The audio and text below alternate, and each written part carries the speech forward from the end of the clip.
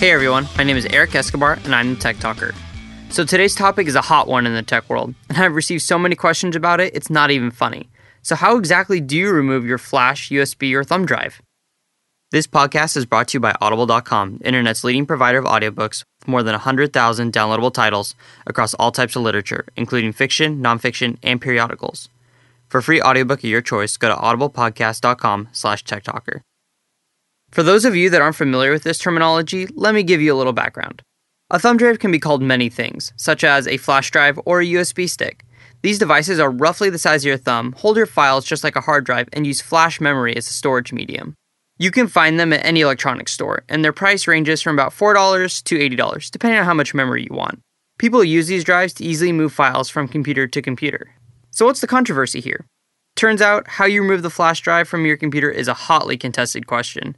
Some people take every measure to follow their computer's instructions and safely remove the device. And then there are others who throw caution to the wind and rip their USB drive right out of their computer when they're done using it. Okay, I'll admit it, I'm a member of the second group. I tend just to yank my flash drive out whenever I'm done transferring my files, and so far, I haven't had a problem. This podcast is brought to you by Audible.com, the internet's leading provider of audiobooks with more than 100,000 downloadable titles across all types of literature, and featuring versions of many New York Times bestsellers. For listeners of this podcast, Audible is offering a free audiobook to give you a chance to try out their service. One audiobook to consider is Ender's Game by Orson Scott Card. Okay, now I know you've heard me mention this before, but I listen to audiobooks all the time, while I'm working out, commuting, and especially for long drives. And Audible makes it even easier because they have apps for almost every type of smartphone on the market. These apps are easy to use and they let you take your audiobooks wherever you go. So for a free audiobook of your choice, go to audiblepodcast.com/techtalker. That's audiblepodcast.com/techtalker. After doing some research on this topic, I think I found out why there's so much confusion. Should you eject or safely remove the hardware? Or is it okay just to pull out the drive from your machine and go about your business? The answer comes down to which operating system you use. When you plug a flash drive into your computer, no matter what operating system you're running, it will recognize it and then proceed to mount it so that it can be used by your computer. Windows has a different way of starting or mounting the flash drive than Linux or the Mac operating system do. The reason for this difference has to do with something called caching. This basically means that information is stored on the flash drive while it's plugged in, which allows for faster speeds during file transfers. I won't go into further nitty-gritty about caching, but the bottom line is that it all comes down to performance. With a Mac or Linux operating system, caching is used so that your flash drive performs better. Windows, on the other hand, doesn't have caching enabled by default, so it doesn't perform as fast, but there's less risk of something going wrong if you were to yank out your flash drive without ejecting it first. Alright, so what exactly can go wrong? What's the worst case scenario? Well, say you're moving a document over to a flash drive, and once it's moved, you simply yank it out. If the computer wasn't done moving the file, it may be corrupted, which means for all intents and purposes, it's ruined or unusable. So there is some merit here to properly ejecting or safely removing your flash drive before you pull it out. No one wants their files to get damaged beyond repair, and if you yank out your flash drive before the data is completely done copying, it doesn't matter what operating system you use. Your file will most likely be damaged.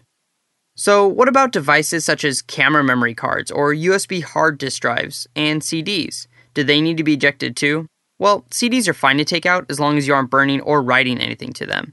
This is because CDs are generally read-only devices that have information recorded once onto them, and therefore are almost impervious to corruption.